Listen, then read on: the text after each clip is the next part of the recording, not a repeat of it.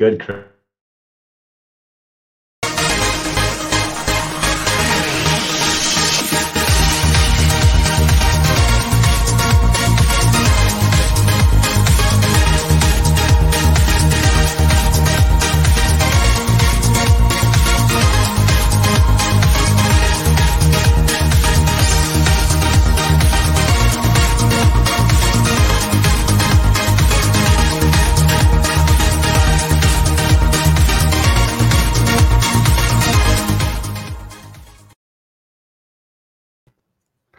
Hey, what's up? Happy Friday evening, everybody. Welcome our Unfiltered crew to, again, another experience here called the Unfiltered Experience with myself, Christopher Rausch, and Scott David Goyette. I'm throwing it into David today. I'm going to David. You're going to go into, you're going to throw into David.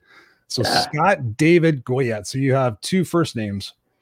No, I have a middle name, which means that my mom's mad at me because that's the only time we hear that. So as I said that, I actually got scared. I was like, oh, my middle name. Like, oh my goodness. I did something wrong. Is she here? Huh? Is she here right now? Is she here? No, I hope not, because we got Glenda in the house. Glenda says, hey, y'all. Hey, Glenda. What's up, Glenda from Georgia? Good to see you. Good to see you. Happy Friday night. Yeah, my middle name is Blake. Oh, I didn't even finish telling that story yesterday. Somebody was asking the story. I was being interviewed, and they asked me the story of my name because they said, is it Rausch or Rausch? And I said, it's Rausch. I said, but it's not even my last name. And she's like, ooh, I'm going to ask you about that. And she had asked me about my last name, which I think I had told you about, the whole monkey circus with my family. But I was like, oh, yeah, I forgot to say that my mom's last name, that wasn't even her last name, is my middle name. So it's Christopher Blake Rausch, and it's all jacked up. But yeah, I actually almost changed my name to Blake at one point. It's a cool last name. Sounds like an author. Christopher Blake. Christopher Blake. Well, actually, you could be a great soap opera star. Christopher Blake. Oh, Christopher Blake and Jackson Storm fighting in the bar over the girl, the damsel in distress, right? I like it. I know. So somebody's heading out for some fun and some rest and relaxation here pretty soon to celebrate a milestone. Who's that? Well, last week you had your birthday. You're a Pisces, 52 years old, right? Yeah. And next Friday night, and you know what? We actually coordinated our birthdays this year with great intention because we do care about the Unfiltered crew. Remember, Chris, we were saying we must be born on the day of the show. So you were born on the Friday, and next Friday, I'm turning 50 years young. 50 years young next Friday. 50 years young. Man, that Botox looks awesome on you. Yeah, it's good lighting or lack thereof. I know, it's funny. You talk about lighting. I mean, be fully transparent. Out in daylight, my beard is a lot lighter, but in here, the way I contrast the lights, I'm like, oh, it looks actually, but you get out in the sun. I don't know if you've seen some of my lives. I'm like, oh my God, I look like I'm going like Santa Claus. I'm like, the lighting does help, right? It does help. Good evening. I just got those headshots today, and a certain angle, a certain light, and all of a sudden I'm like, damn, who is that guy? Who is that? Oh, you want to see something? Should I show a preview? Yeah. Should I show a preview? You guys want to see a preview? I don't even know if I could find them that quick. Yeah. So you're going to be having some fun and relaxing. You know, it's just a number. So between the two of us, we have 102 years of experience we're bringing to you guys here on the Unfiltered Experience. 102 years of passionate experience between myself and Scott, bringing you every single week to either entertain you or make your brain go, ouch, I didn't want to hear that. Right? Is that what we want to do? We could do both. It's a little roller coaster ride. It's the Unfiltered Experience. Yeah, the Unfiltered Experience. Okay. So I had my headshots done earlier this week. And let's see, what can I do? And just show you guys one. It's crazy because I was like, I'm really worried. Like, okay, now I haven't had headshots done in like 8 years or something like that. And well, we'll come back to that because these things are taking forever to load. But anyways, yeah, it's all about what we're doing. And I personally feel that, you know, more now than ever, this is like the second half. This is like the first part to the second half. I mean, honestly, everything that we've done up until this point, I think about it as training for where it is that we're going. And I think that's the crazy thing about life is we're often told that we're going to, you know, your 20s and your 30s are your best years, you know, make the most of them. But I'm starting to really, really believe that like 50s to the 80s are the best years. What do you think about that, Scott? I'm so in agreement with that. And I'm actually going to tell you a little story real quick about what's gone on this past week. So this past week was the final stretch of me dunking a basketball. And in my head, I'm thinking about the goal. But I'm always teaching everybody else, right? I'm always telling everybody, we've got to break down the old identity. We've got to have the mission and the vision. might be mobile because the universe will shift gears of what's going to happen. So it's really all about those moments, right? It's all about living in the moment. Today is always the first day of the rest of your life, period. Today is always the first day of the rest of your story. So this week, the universe did some funny things to me. I was all set to dunk. The rim at a Lifetime was a very soft rim. And if you've dunked a basketball, when you go to dunk it, if it hits the rim and it bends down, it gives you a little bit of an advantage. In 10 years, they have not changed those rims. Guess what they did yesterday? Brand new stiff rims. And I went to look at it and I'm like, you know what? It was just enough that I couldn't do it. And so I wasn't able to achieve my goal, which I was supposed to do today. And I looked in the mirror after. I'm like, look at what you just did. You ate healthy meals with your family. You got in great shape because you had this vision. Your why never changed. You enjoyed every moment of it. And I was not even remotely disappointed. I'm like, you know what? I'll go try again. I'm 50 for a full year and it didn't even bother me. And typically I'd be upset and frustrated and be like, I didn't do it. And what I realize is everything that I'm teaching others about and enjoying that journey and the connections, going to the gym, seeing my friends, eating healthy meals, being determined, that was living. And I'm still, it's just, so everything that we're teaching, I love the fact that the universe said, if you're going to do this, you're going to have to be like silly Superman and do something and overcome. And I couldn't do it. And I was completely cool with it. So first day of the rest of your life, love the aging process. I'm completely cool with it. I don't agree the 20s were the best years. They were in that moment. Right now is the best moment always, period. Yes, I couldn't agree more. The best moment is the current moment. What's up, Tara? What's up in the house? Tara says, hello, gentlemen. Tara McDermott, thank you for being here tonight. I think Tom says Photoshop does wonders. Of course it does. Actually, I learned about Lightroom the last time I had my headshots done. And my eyes are notoriously red because I smoke a lot of pot and I drink every day. No, I'm just kidding. No, my eyes has always been notoriously red. And when he photoshopped them. And there's this one picture that I have and my eyes are like totally white. And I'm like, holy crap, that looks amazing. I don't look like that. And he goes, oh, let me show you what I did to you.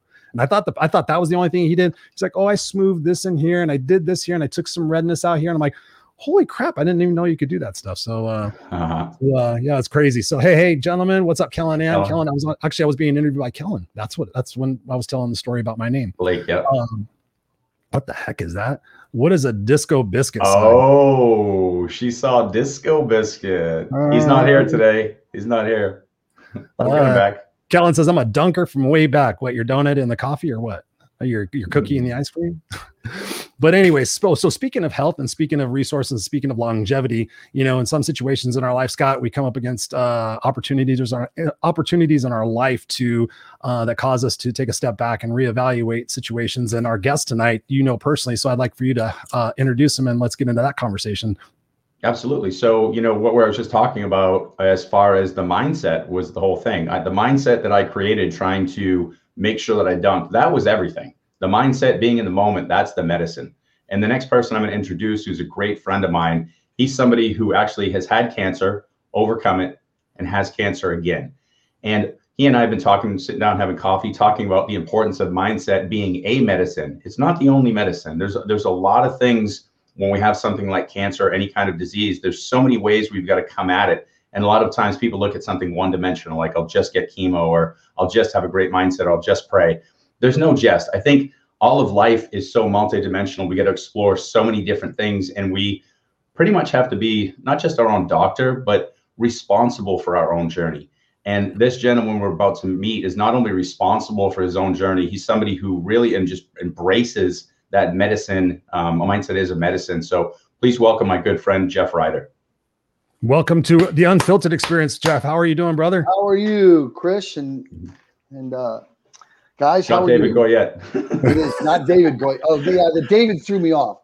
Well, my middle name is Strawbridge. So I got Jeffrey Strawbridge Ryder. So after maybe Chris, you would have the damsel in distress. I think maybe I'd come along with a ascot and take them away or something, I guess. Strawbridge, yeah. Nice. Well, welcome to the show. We've got some amazing people in here already. What's up? Tara says, absolutely. Tara Murray. Wow, I'm gonna have to really start wearing my glasses, I guess. Larry Schneider's in the house. He says, what's up, guys? Glenda says, thank you, Scott, for asking of the universe. And Robert's in the house. He says, hi, Glinda. Hi, Disco Biscuit. And is a character Scott created. Yeah. I don't know if you got to see that episode, Geoff, but our buddy here, Scott, is multidimensional and was able to bring a couple of characters to our episode. And it was a blast. So if you didn't get a chance to see it, you definitely. I haven't. I've heard about Pablo. Now I've heard about Disco Biscuit. So I need to go back, and maybe I need to come up with one too. Karen with a Q. We also have Karen with a Q, and it's Q because she's a queen. Oh, yeah. She's a queen. Are you wearing your crown? There you go. There you go. Glenda says, cool dog on the bed. What's the pup's name? Toast. Toast, as in golden toast. Golden toast. Yeah. Nice. Toast. Come here. Here, show one trick. Come here. Toast loves Come people. Come here. Get up here. Sit. Paw. There you go. Oh, what a good puppy. Yeah, he's, as long as no other dogs are around, he's great. Yeah. As long as you're at a Mexican restaurant and you're feeding him food, then he does well with us. Yeah, he's fine. He's fine. Exactly. But on the other hand, I'm pretty good at a Mexican restaurant too. So until you get the tequila, Scott, until you get the tequila. True. Actually, that's very true. You actually made a very good point there, Chris. Yeah. Well, I saw something today. It was a meme that said, tequila is your best friend. And we actually thought about, you should be like tequila, or you should be like tequila because it's our best friend. And it's like, no, not tequila is not your best friend in the morning. It's usually your worst enemy, but for some reason, I don't know why, but I was bestowed this. I've learned this about 20 years ago, because I don't think it was around 30 years ago, but National Tequila Day is my birthday. Ooh. I know. What day is that? Bam. I don't know what to say about that, except it's always a good day. Nice. Not necessarily the next morning, but it's a good day.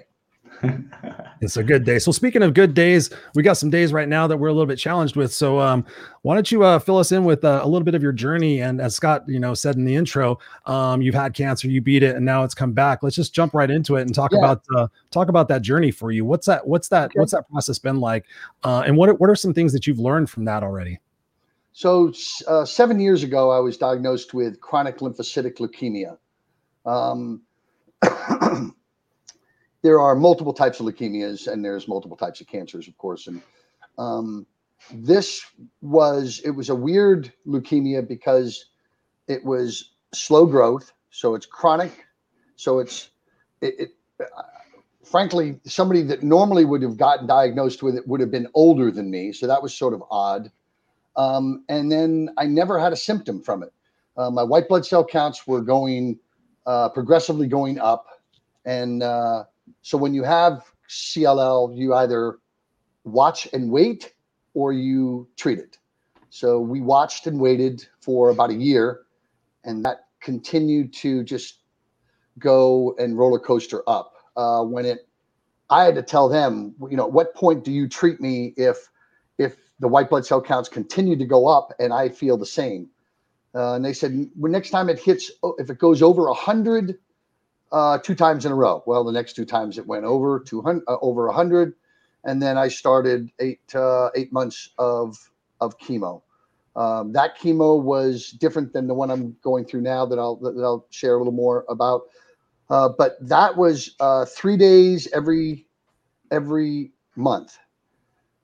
I took short-term disability off, just more of a mental. I didn't feel bad, but I was just like, I needed to get into a right space. So I worked out. I ate extremely healthy. I read a lot about cancer treatment, being that it's a billion or trillion-dollar industry, and then looking into more holistic and what I can do on my own. And I really focused on that. Of course, I still did the chemo, and then 8 months of chemo. Again, never had a symptom from the chemo or from the leukemia. And basically, after stopping that treatment, then I'd go back and get my blood tested every month, every 3 months, every 6 months, every year, and I was in what's called partial remission. So that was about 6 years ago. And then, matter of fact, I met up with Scott, and I didn't know that I had what I have now. And we were just talking, and he told me about his father-in-law, and we went and met Max, and was telling Max about my journey 7 years ago.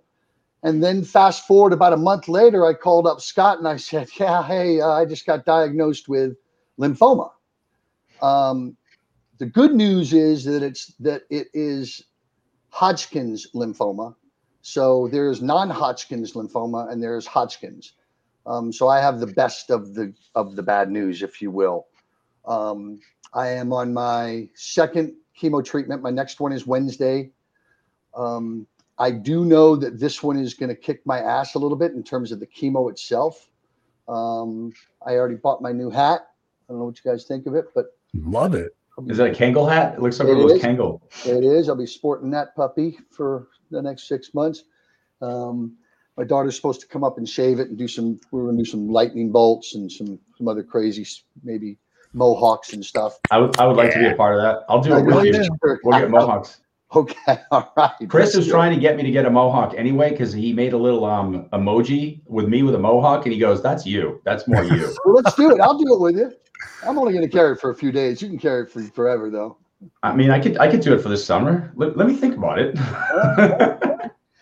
So it's been so Chris, when I got diagnosed with it again, or got diagnosed with a lymphoma, obviously not the same as what I had before, but it sort of put me in that mindset of, listen, this is something that is going to depend a lot on me and how I lean into this, how I approach this. I am going to have bad days. There are going to be bad days, and it's okay to have shitty days. I remember when I first was diagnosed with it, I had to call and tell my daughter, and I was bawling, and she was bawling. And then since then, it's just been sort of very matter of fact and sort of how do I approach it.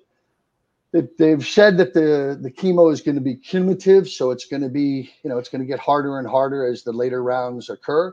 Well, I expect that. So, so if it does happen, then that's what I expected. If anything better than that, if it happens, then it's a score. It's a win to me. So I'm eating super healthy. I'm trying to have the energy to get up and do a little bit more activity than I did when I had CLL. He helps a lot. The Toast does to get me out. But sort of just staying really, really having a positive mental frame of mind. I'm big on quotes. I'm in charge of how I feel, really. And today, if I feel shitty, but I feel shitty, but I'm happy, and I just have a nauseated stomach, I mean, that's okay. I can deal with that. I have yet to be balled up in a corner, thrown up in the corner. I suspect that I'll have one of those days, but I don't know when. I'm not sitting here waiting for it to happen. I am taking their medicine, plus I'm taking some of my own medicine. I'm a fan of CBD. I'm a fan of THC. So I have all the edibles I need. Matter of fact, I'm going to have a bong. I don't know if I should say it here, but a bong appetit bong appetit dinner party that you two are invited to. Uh-huh. I have my decarboxylating machine and everything else to make everything. So when I set that menu and I set that date, you guys will be invited. Chris does have to come visit, and I like, as you're saying that, I'm like knowing Chris that he's going, I want to go to that.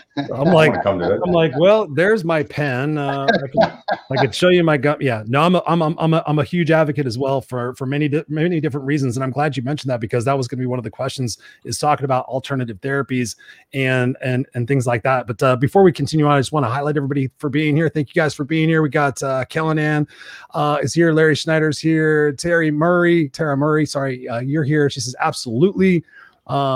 We've got Glenda, Randy Chaffee's here. Yep, you are a warrior, Jeffrey. Do you know Tara? I know Tara. Tara Murney. I met so many people this last week. She asked, have you ever watched Heal on Netflix? I have. What do you think of it? It's good. It's I think I'm sort of a any documentary, anything that could potentially help, anything that comes from any strength from anywhere, I'm a huge fan. I mean, it's silly to not to discard it. Absolutely. What's been one of the most, if you had to recommend one documentary about health and wellness, what would that documentary be? Because I imagine you probably versed yourself on all of them. Yeah, it's weird. So the first go round, I think it was the Gerson Institute. That was just I never knew about it. Basically, Max was he was fleeing from Nazi Germany. He was a Jewish doctor, and he basically was saving people with degenerate diseases with just organic plant-based food diets, some other weird things like coffee enemas, and then carrot and banana juice. And anyway, he proved that he could flatten that curve a little bit. And then, of course, he was exiled, and that institute is still in place, ran by his grandmother, or ran by his granddaughter. A more recent one in terms of health, I don't know if it's necessarily health related. It's more, I guess, mental toughness, because that's really when it comes down to what you're sort of focusing on. And when you're in a dark space and it's okay to be in the dark space, to not spend a lot of time in the dark space, but to be able to have the mental fortitude to say, okay, I'm going to get through this. This is okay. This too shall pass. I feel like shit right now. What are you going to do about it? And sure enough, 2-3 hours later, it's gone. And now you're on to the next, ailment or whatever is going to hit you. So it's very much staying in the moment. I think that it's easy to get lost in your head. But you got to be in your head to be in the moment, but stay in the moment, not your head. I don't know if that makes sense. Totally makes sense. You're never going to speak to anyone more often than you do your own self. So be kind to yourself when you're talking to yourself. You think? Just a little bit? But we don't sometimes. We get pissed. Oh, you stupid. You fucked up or whatever. But that's the one you're talking to the most. So it's okay to not be okay. And it's okay to have those conversations with yourself and be kind to yourself. And you're not going to boil the ocean all at once. That's a good one.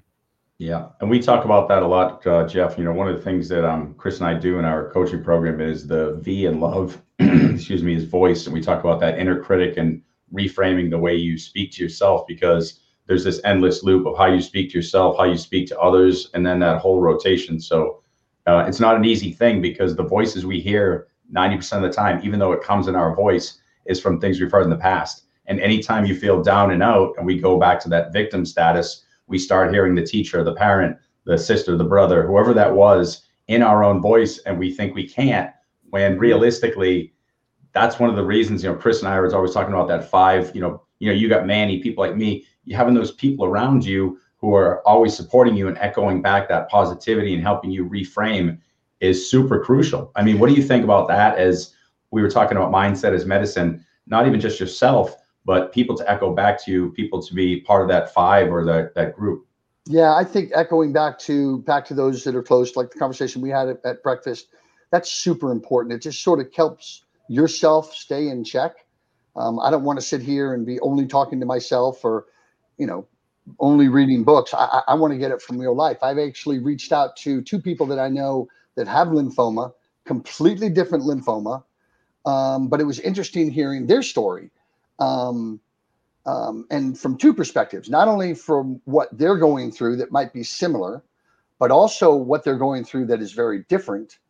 And also know that when they are going through something different, that's not necessarily what you're going to go through. And it's important to decipher the 2, because you can get caught up in somebody else's private Idaho real quick. Yeah. Get caught up in their private Idaho. I want to go back to something you said before, Jeffrey, and it was really important that you said it, was expectations. what type of expectations would you have getting a diagnosis of cancer, especially a second time? Where do you go with that as far as identifying how to have the right expectations to not have that disappointment factor needle in there, as you were suggesting? Yeah, that's a great question. So I would say that I take it in real small bites. I don't know what's going to happen, so I just take it. Like the waiting was the hardest part. When I first found out that I had lymphoma, I had to wait another 2.5 weeks before I knew what type of lymphoma it was, and that was a big answer that I needed. And so I didn't let myself get too far down any rabbit holes while I was waiting for that information.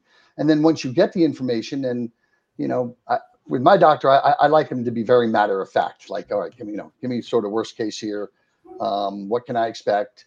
What's the worst case I can expect? And then just when I knew that this lymphoma was treatable, had a high mortality rate. I knew that it was going to kick my ass on the chemo, and there's some seriousness there along that road of just that. But knowing that the high rate of success on this particular chemo treatment against this particular type of lymphoma has a high success rate, I'm just going to have to wait until about July to feel to see the benefits of that. That's a long time. So it's just sort of really taking it one day at a time. I do have my tough days. I do have days where I'm like, okay, well, am I just sitting here waiting for this thing to happen? Well, what can I do? Not only what can I do, not only in this treatment, but what can I do outside of that? Like, hey, take advantage of this time. I don't have a job. I got laid off in October. I mean, Scott and I have talked about this. I mean, you guys are both in the business of, coaching and making shit happen. And I don't want to sit back and let this time just be like, oh yeah, okay, well, he just took care of his cancer, and now what, Geoff? I don't know if that answered your question. Yeah, I mean, I think it did. I think it's just about, if I was going into it, I would try to set myself up with the expectation of, and not being overly dramatic about it, but also being realistic about it. Because I've had friends that have gone through it, and I've asked them the same question. I'm like, what is your expectation in going into this? They're like, my expectation is that no matter what comes, no matter how bad the pain is, that I'm going to get through it, that I'm going to be solid, and I can see myself on the other side beating this. So I know that whatever pain and whatever situation I have to go through, that ultimately on the other side, I can look back at this and know that it happened for a reason, that I can go there and help other advocates go through. And then I watched them go through that process, and I'm like, how are your expectations doing? Well, I didn't expect it to be this long. I didn't expect to have this dramatic effect. So that's why I was asking, is like, for you, with your mindset, being able to set that expectation is so massively important in anything and everything that we do, no matter what it is. I was just curious, in this particular situation, being able to identify, okay, what's a realistic expectation? What am I blowing smoke up my ass? And how do you get through that without any excuses? Yeah, no, Chris, that's a good way to put it. So I'm fortunate enough where, I don't know, I grew up in a family.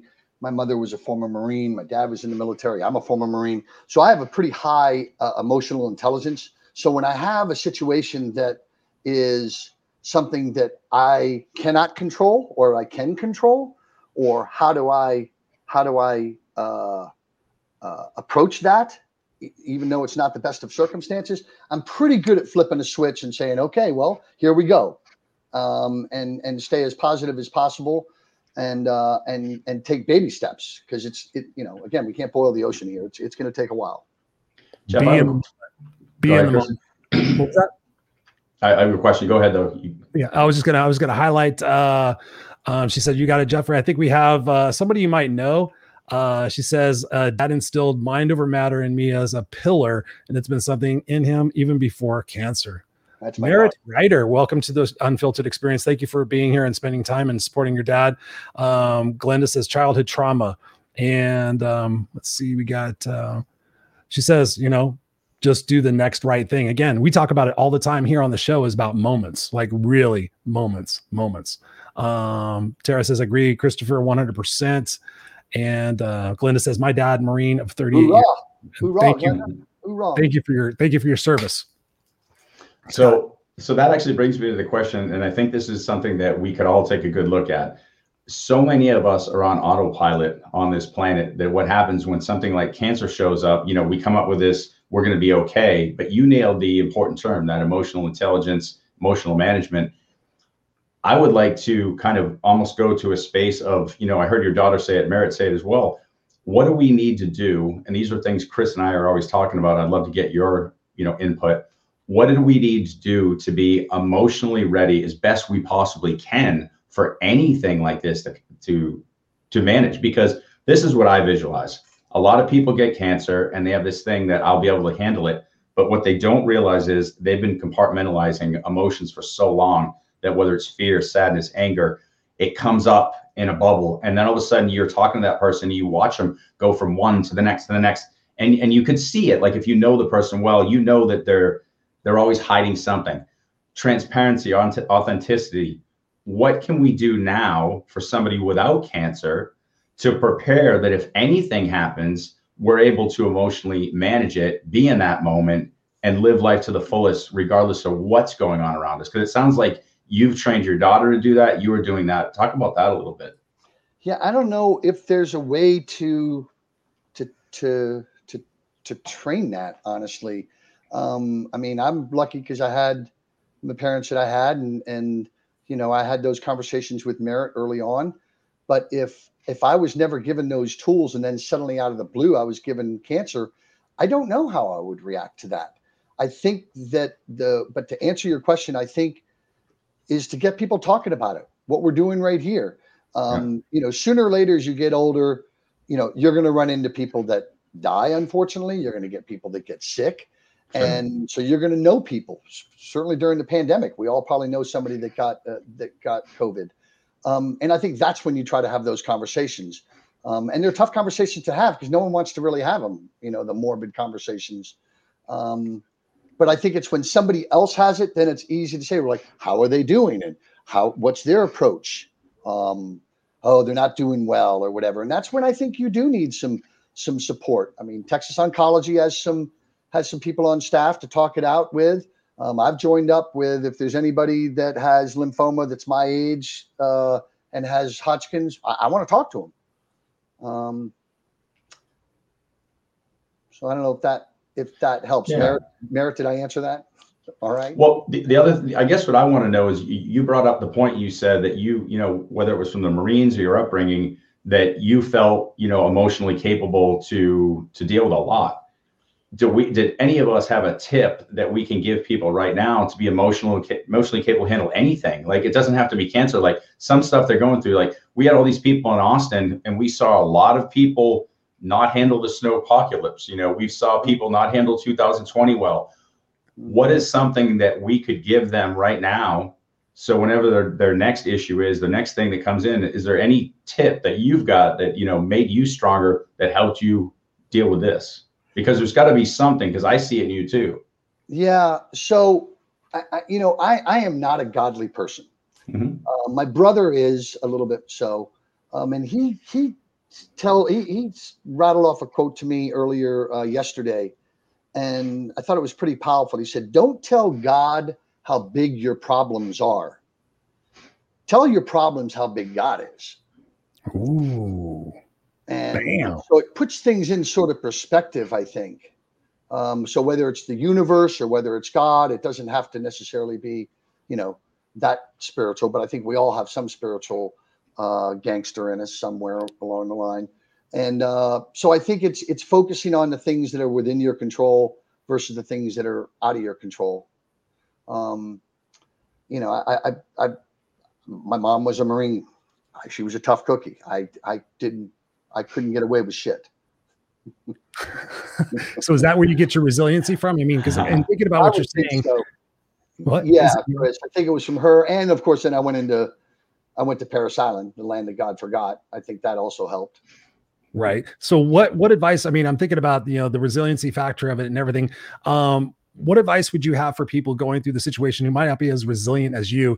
And me being the no excuses coach, I'm curious to say, how do you handle excuses? What advice do you give people to say, when of course they're not going to have as much energy as they used to have, but still that they have energy? Where do you stand on giving them advice on overcoming that excuse of saying, oh, I'm too tired, or I'm too this, or I'm too weak, and then becoming more of a victim to the diagnosis rather than becoming a victor to the solutions of the diagnosis? Yeah, no, that's well put. First of all, they got to talk to somebody about it. I mean, if they're sitting there only wallowing in their own, then it's not getting anywhere. So if they feel that, they're the victim, or if they want to talk about the woes that they're going through, they've got to find somebody to talk to about that. So is it a family member? Is it their sibling? It's got to be somebody. If they try to hold it all in, it's not, it's going nowhere fast. So one of the comments that just came up, and it's that one that I hear a lot, and not to say good, bad, or ugly, but stay positive. I hear a lot of people say stay positive, and I've watched my own father-in-law, who you mentioned earlier, Max. He's going through cancer for the second time, and crazy enough, you were sitting down with Max and I, and then a few weeks later, to talk to Max about his second cancer, and then a few weeks later, you're like, guess what? I have cancer again, and I'm like, this whole thing. But everyone's saying stay positive, stay positive. One of the things I've seen with him is he's doing the stay positive, but the prednisone's working, the chemo's knocking him down, then the immunotherapy works, then it doesn't. And every time he comes to us, he's like, I'm feeling great. And then he just gets punched in the face. And for me to say to him, hey, Max, be positive. If I was him, I might punch me in the face. That's a very, very good point. It's like the people that have high anxiety, and you tell them to calm down. Not good. But Jeffrey, let's be honest. In our relationships, when the other person's being a pain in the ass and we say calm down, it works 100% of the time, doesn't it? No. It's never worked. He's like, calm down. No. Calm down, yeah. Merritt just texted me and she goes, ask for help in your community as well. Well, sometimes that's hard to do, right? To pick up the phone and call somebody that you don't even know. You'd rather probably talk to somebody that you do know. I think that those moments that Max has, that he's doing well, and then the next night he's not doing well, and no one's around, right? Yeah. No one's around. So you're sitting here waiting. This never rings, and you sort of get in your head. You get depressed, like, wow, I can't believe nobody called me today. Well, yeah. I mean, it's not your fault. It's just that they don't know. So you do have to reach out. I have some friends that say, listen, if it's 2:00 in the morning and you need to talk, give me a call. Now, I'm not one to tend to do that. But if I was, I certainly would do that. And it's not that I would not do that. I don't know who that would be. It'd probably be Merritt or something like that. Although I'd freak her out by calling her 2:00 in the morning. She'd be like, oh my God, what's going on?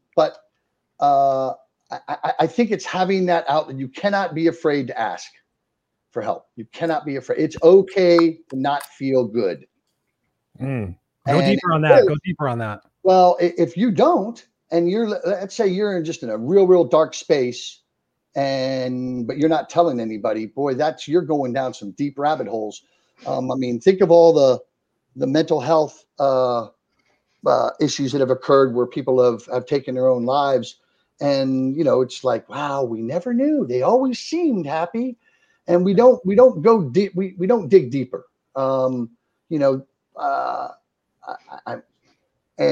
think it's incumbent upon us, if we know our friends or family close enough, we need to ask, are you doing okay? Yeah, I'm doing okay. Are you really doing okay? Yes. Like, let's get a little deeper here. Not like, how was your day? Oh, it's a great day. And during a pandemic, it's probably a good time to do that because, not everyone's okay. So that comment right there is exactly like the one I think that could so I think when we say stay positive, it's scary for the person speaking it too. I mean, it's a great comment in theory. Like, for me to say to you, stay positive, I mean that I want to see you positive. I want that outcome. But back to the original point, the more we ask, if it's a person who we all, hide some emotions and, compartmentalize them, the more you ask, you're creating a breakdown, not a bad breakdown, but just a release of emotion. And to have that with somebody else and say, I am scared, I'm shitting my pants, this is not funny. Like, to go to that space can be massively helpful to, release some of that pressure. That's the stuff I think more of us need to do that. and you got to even cry. I mean, honestly, you have to wallow in it. It can't just be, oh yeah, thanks, that was a good talk. It's got to be like, I'm scared and I'm shivering, and once you get through that, you will feel so much better. But you have to wallow. You have to go through it to get to it. Yeah. And I think the positivity is the byproduct of going through those processes. So like you said, you're sitting in a space of darkness. You're not anticipating, sitting in a corner saying this is the worst day ever. But if and when that happens, like you said, you mentally prepared. And if you need to cry through it, that's not going to last forever. The positivity is more of a big picture thing, not me saying stay positive in this moment, but going, I know you're a positive person. Let's work through the moments together. Right. You're going to be in that dark moment for a while. And sure. If you know that, okay, so be it. Yeah. So I have a question for you based on the fact of, like, I love what you said, and it goes back to what you tied in earlier about emotional intelligence being very critical in this situation. I was just having a conversation with my neighbor, and we were talking about friends, and he was asking me about friends, and I said to me, friends, if you're a best friend, your best friend says, hey, do I look fat in these jeans? Your best friend's supposed to say, yeah, girl, you're fat in these jeans. You need to lose some weight. Let's go do it together. But oftentimes somebody says, am I fat in these jeans? No, you're just curvy. You're just this. We support people because we don't want to hurt their feelings. And in these situations, when you're asking somebody, and you're getting close with them and having that vulnerability to ask those questions, and that they're not keying in on the fact that they really could help you. Like, hey, so Geoff, how you doing? Well, today kind of sucks. Well, I'm sorry about that, but give me a call. How do you handle that? And is there something that you say to change that dynamic between you and that person? Because they feel uncomfortable, they feel awkward.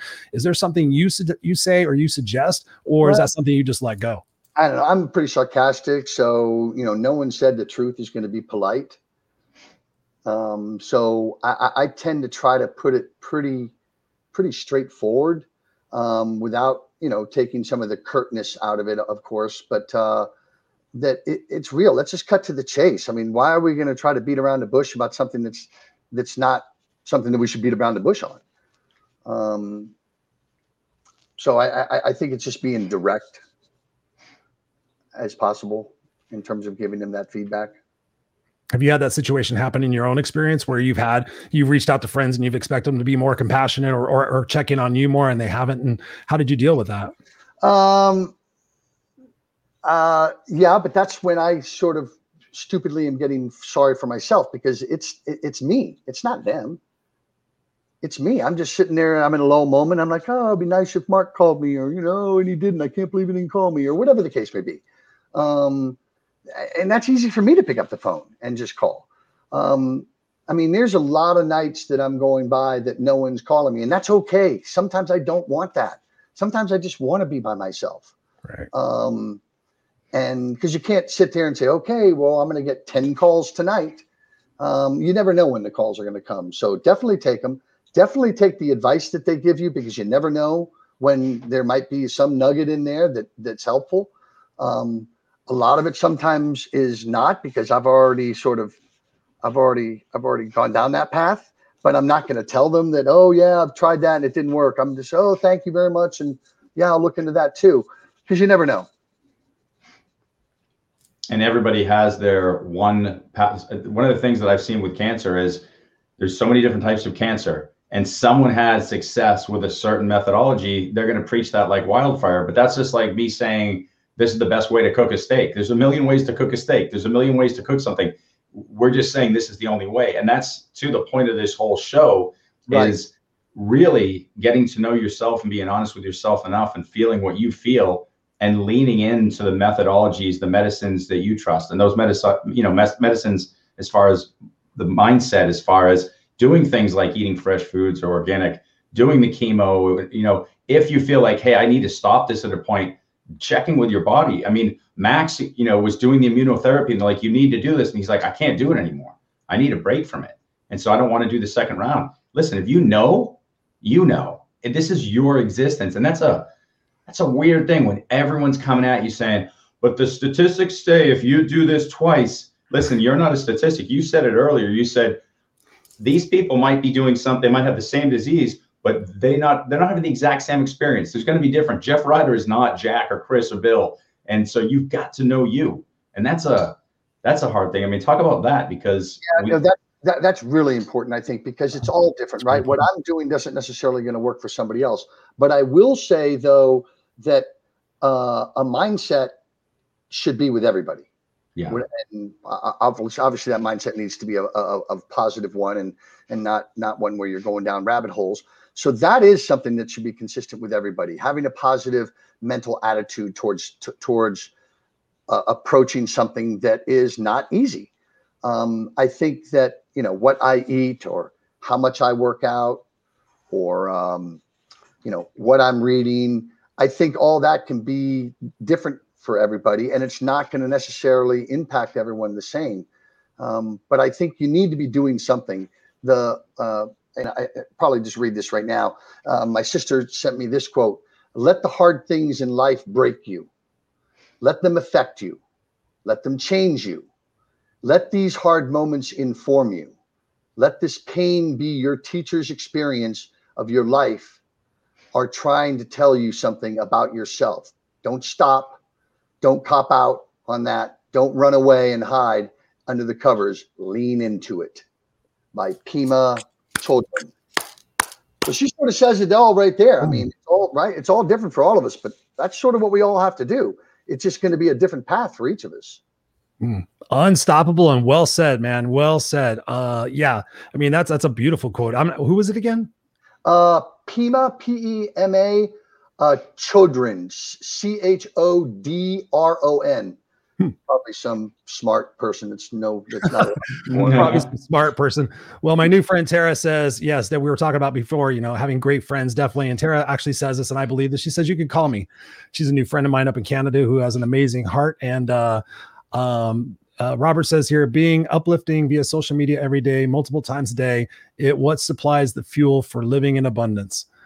Angel is one of our definitely our Unfiltered family, our Unfiltered crew here. She says, I am on my second round with stomach cancer. I'm focusing on the positive thought like before that I'll get through it. Wow, Angel, sending you my love. I did not know this. Yeah, Angel, best of luck. Wow. Yes, definitely. And Merritt says also depression can make people very funny. Maybe that's why I'm so funny. Yeah, I don't know. Listen, 99% of comics, if you've ever done stand-up comedy and you're in a back room, there's a bunch of really depressed people going, oh shit, I gotta do this. And all of a sudden they come out like, hey, I mean, Robin Williams, I mean, look at it. It's no doubt. There's no doubt. The funniest people you meet, like you said, ask them the question, go, are you all right? Yes. Are you all right? Yes. Are you all right? You're going to eventually get, Right. Well, I mean, I'm sure he answered, Robin did. He answered with very funny answers, and no one really got deeper on that. I mean, even his family. So certainly people that, I mean, I know why Merritt sent that, mentioned that. I mean, her dog Toast looks depressed all the time. She says it's because he's carrying the weight of the world on his shoulders. He did have a really depressed face. I thought it was because we weren't giving him enough food. No, it's he looks that way all the time. He just looks that way. Doesn't he, Merritt? Come on, type in. And I get the dog for 4 months, not 2 months, Merritt, just so you know. Yeah, you already said you were locking the door and not letting her in. I heard that. Yeah, I wouldn't blame you. I would be like, no. Animals are like paramount in my life as far as healing, emotional healing and everything. So most definitely. But I have a crazy question for you. And I debated on whether or not to ask this because I have differing views and thoughts about, in cancer, and everybody in my family has passed away from cancer. So it's one of those things that I am very apprehensive about thinking about and dealing with. And I visualize myself living a long, happy life, passing away on a beach somewhere. But why do you think people get cancer? Because I think about this often, some people smoke, never get cancer. Linda Reeves, doesn't smoke. She gets cancer. Little kids get cancer. Sometimes cancer comes back. Sometimes people don't get it at all.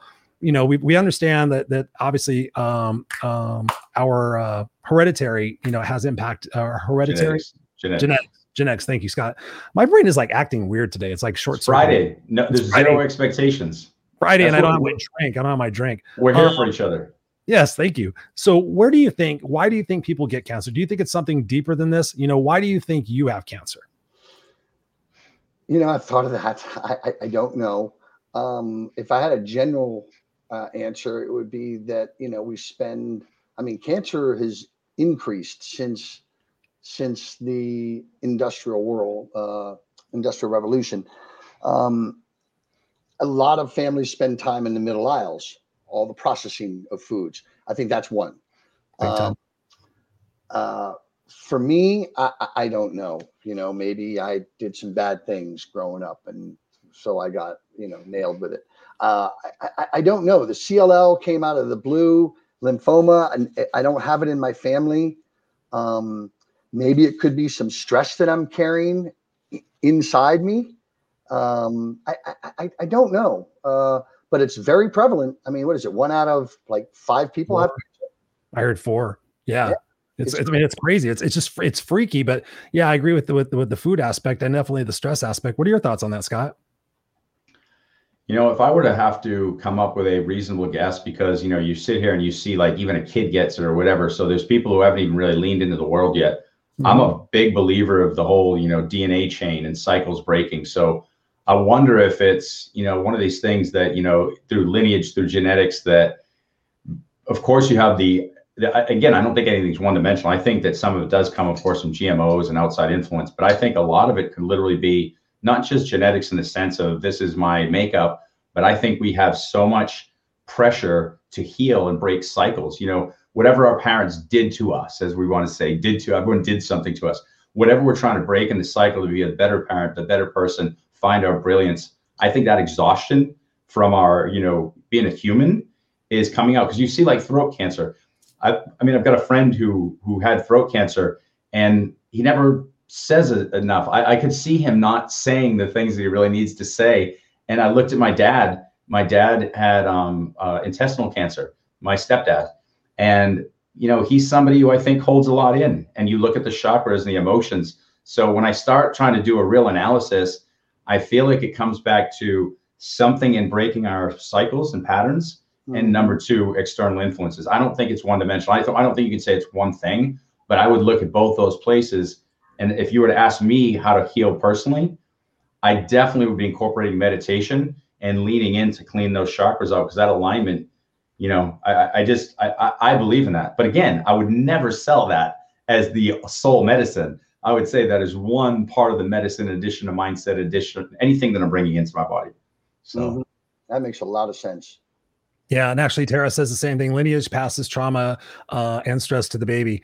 Yeah, it's interesting because I'm often boggled by the fact that, with the state of tech, in the state of, all the money that has been thrown at cancer and why it has not been cured, or why, even with AIDS, they've come with the ability to basically, stop it in a way, not from a research standpoint, but it just baffles my mind how much money is spent. And it leads me to think back to the conversation, Scott, that we had with Jimmy, and where he talked about, why is the perpetuation of the crimes against blacks and everything? Why is it? Oh, because the prison system is now this system. We learned about the vendors and how much money they make on all that. So keeping people in the prison system is more beneficial than rehabilitating them. And I think about big pharma, and I think about all this other stuff.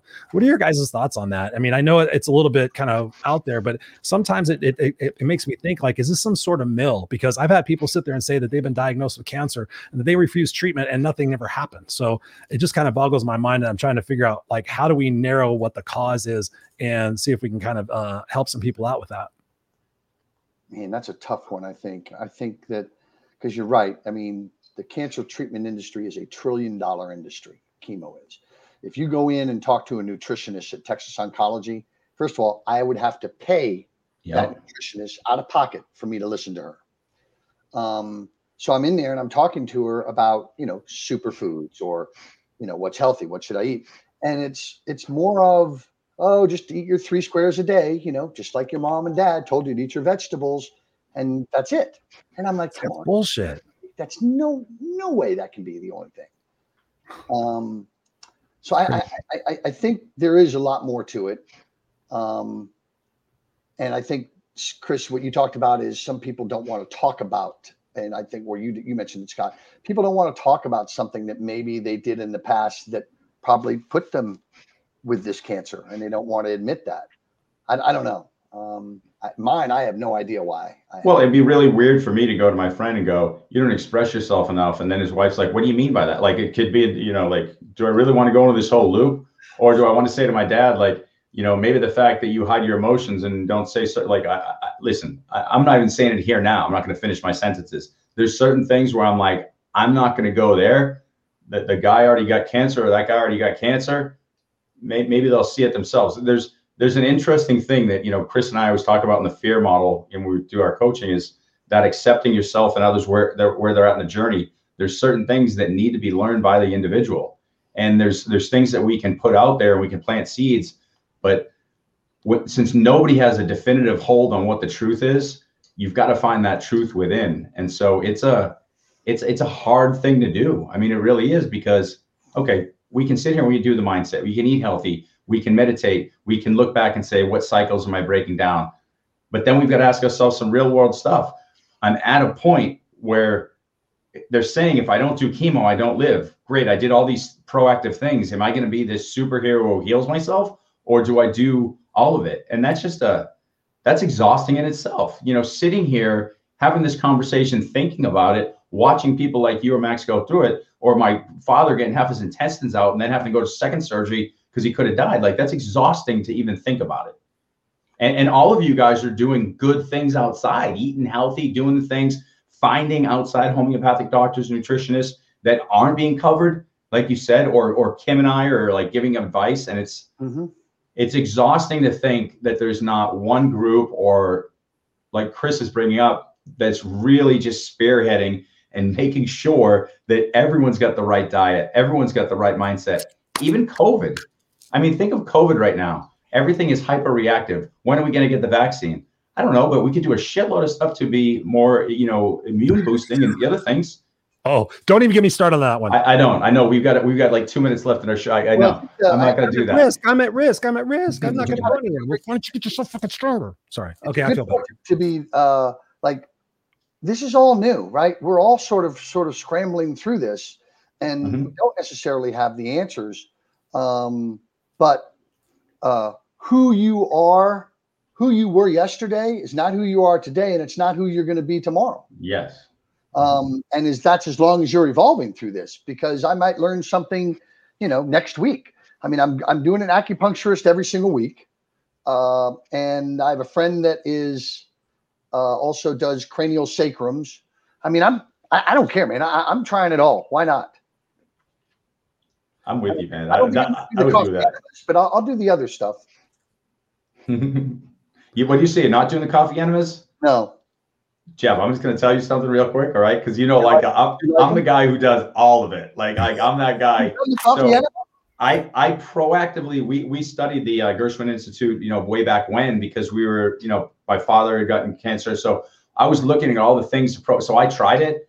It's like an immediate buzz. It's totally like energizing, but I read it's not good in the long term because you take out too much of the good bacteria. But to do it like on occasion, it's the weirdest thing you'll ever do. It's so awkward, but I'd suggest give it a whirl. I swear to God, I'm giving you my give it a whirl. Give it a whirl. Give it a whirl, literally. If nothing else, you feel it's like, when you have a great cup of coffee, and you're like, okay, I feel ready to tackle the day. It's not as good as a coffee enema. I swear to God. That's hilarious. Sarah says it's good every 6 months, not every morning. I was gonna say like every quarter, every month. Yeah, you don't want to do that. Like, see, that's one of the things he was doing too much. He was having people do those like 3 times a week. You're stripping out. Like, I did the research on those. There's things that he was doing in that institute that makes sense, and some of it I'm like, hold on a second. You've got that good bacteria. You can't destroy. You got to be careful. That's right. Yeah. So. 6 months. That sounds good. Do 6 months.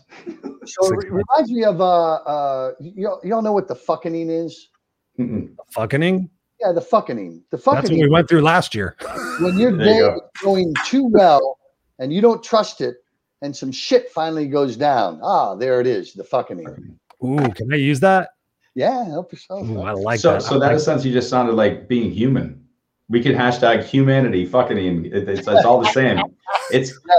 But you could spin that inversely too. You could have that dark day in the corner. When's the awakening coming? Because that miserable day that you're in the corner, it's like clockwork, something good's coming. So you could inverse that either way. That's right. After the fucking, it's the awakening. There you go. So we can hashtag both of these. It could so there's an ebb and flow. So you're getting fucked and then you're getting fucked. So it could be like good and bad. Like, it depends how you want to look at it. Can I please Yes, have the good? yes. Did he ask for the good bacteria that came out of the? He's like, can I please have the good bacteria mocha enema latte? Well, it's funny because I was thinking the same thing. Like, yeah, just don't walk up to Starbucks and go, yes, I'd like a mocha coffee enema, please. My doctor told me to come get one from you. No. I'll be honest with you. If you're gonna do the coffee enema, you might as well put some cacao in there too. I mean, he's got a good point. I'm gonna go there too. What are you into? Cacao, not a cow. Cacao. Don't put a cow in your butt. Nobody's doing that. We're not. No. Well, somebody's doing it, but we're not going to do it. I'm not recommending it. Well, Scott might once. That's right. I did say I never say never. Okay, that's a good point. You got me there. You got me there. I think they do that in India. I think because that's an Indian thing. I think. I don't know. I don't want to get in trouble. Hey, so we've been going for 59 minutes and 49 seconds. Geoff, thank you so much. I mean, and all kidding aside, thank you so much for being here with us, sharing your truth, sharing your experience, sharing your journey, sharing your wisdom, and especially with the mindset in being able to have the emotional intelligence to rise up and to really press yourself and to push yourself to have that mindset in every moment. Like, hey, I'm going to get it through it moment to moment. So thank you, brother, for being on here and sharing your wisdom with us. And whatever I could personally do, and I know with Scott and also Tara also said it, you have a bunch of people around you at any time. Let us know what we can do for you. And I promise I will check in as well, but just wanted to say thank you. Thank you, Chris. And thank you, Scott. It's been a pleasure. And I've enjoyed it. It's been fun and love all the feedback that everyone's given. And, we can maybe do this again when it's worse. hey, why not? During the fucking, we're just gonna call it the fucking. Barely. You have an open invitation to come back to us, most definitely, before, during, and after, obviously. Any final words you'd like to share with the viewers tonight? No, I was going to end it with the fucking, but I guess that's all right because now we're going to go with the awakening. So, just to, again, it's okay to not be okay, and it's okay to make sure that you do share how you're feeling with your friends and family. Don't hold it in. Yes. Thank you for sharing that. That's so very important. I know that was one of the missions of this particular show, was to really inspire each and every one of you guys out there to really think about this, that you're not broken. You're not anything less than that. You are okay. You are human having this experience, and that we all have these experiences. We all have these things that we're scared of. We all have these things that we're vulnerable about. We all have these things that we're, we're trying to figure out on our own. And sometimes because we don't want to be embarrassed, we don't want to feel like we're weaker than, but the fact that you become stronger by linking weaker people together and transfusing that strength into one another, that's how we lift each other up and build each other up. So, thank you. Well put. Thank you, Chris. Sorry. Final words, Scott, before we send Mr. Geoff back to the green room. I just want to just remind everybody exactly what Geoff just said. We've got the fucking in it, and I like that concept, but everything's cyclical. So anytime something comes down, it's going to come back up. And so I would remember that. I agree 1,000% on the mindset. All these things are variables, but the mindset always has to be there regardless. So I'd echo that statement. Awesome. And because we're not total idiots around here, I figure I would share this on a lighter note. So, yep, there I am. There's the Mohawk. There's the Mohawk. Nice. There's the Mohawk. Yep. That's what I did way back when. Actually, I think they think there's another front view. Oops. You got a front view. You showed it to me at some point. Did I? I think so. I definitely remember that picture. Yeah. So there's my gizmo. Nice. Yeah. How do I fucking stop sharing now? You don't want to sit there and look at that. That's it. That's the end of the show. Bye, guys. Just Chris's Mohawk. We're done. Oh, okay. Thank you very much, Geoff. Hang on 1 second. So there we have it, Scott. Another unfiltered experience here in the bags, and with so many people here with us tonight. Thank you guys, seriously, for spending your Friday nights with us and sharing your engagement up here. Eric Swanson's in the house. He's like, "What's up? What's up?" Thank you very much for that. And yes, thank you. This is funny. That's one of the things that Scott and I really enjoy bringing to the show is humor and inspiration and just a real conversation. That's what the Unfiltered experience is about. Yep, just keeping it light, but keeping it honest and keeping it real and authentic. Yes. So we thank you guys. Make sure if this episode impacted you, please share that out. Let other people know, and they can go in the comments and actually share what things are working for them, and maybe connect with Geoff on another level. So we just invite you guys to do that. By the way, I totally almost forgot, but Geoff actually had asked us to promote this particular website. He said he didn't have one for his, but www.wellawareworld.org. Let me say that again for the podcast, www.wellawareworld.org. He says, definitely go check out that organization and support them. He said, Scott, you're familiar with them as well. Yeah, so the founder, Sarah Evans, is a friend of ours, and she's from worked with us in Rotary Club, and she organized and built this organization 10, 15 years ago. It's been a little bit, did an amazing job, and they work in Kenya, parts of Africa, but they bring fresh water to places all over the world, and they're nothing short of phenomenal. I highly recommend. I've sent friends there to support them. Geoff's on the board of directors there. Absolutely, definitely support them. So it's wellawareworld.org. And I love you guys. Thank you guys for showing up with us tonight. Yes. Thank you. Thank you for all the new people. We appreciate you. We love you. We will see you next week. Next week, we have Daniel Bruce Levin, the author of The Mosaic. Daniel is an amazing guy. If you've been on Clubhouse, I know some of you guys have been on Clubhouse. Daniel's an awesome dude. So we look forward to jamming in conversation with him and celebrating somebody's 50th birthday. So be here next Friday night, same time, same bat channel. Put it on your calendar. And thank you so much, Tara, for being here and being as brilliant as you are. You're a beautiful person. And thank you for sharing that. We are the Unfiltered experience, and we wish you the best, happiest, most kick-ass weekend, and we'll see you next time. Cheers. Unfiltered crew.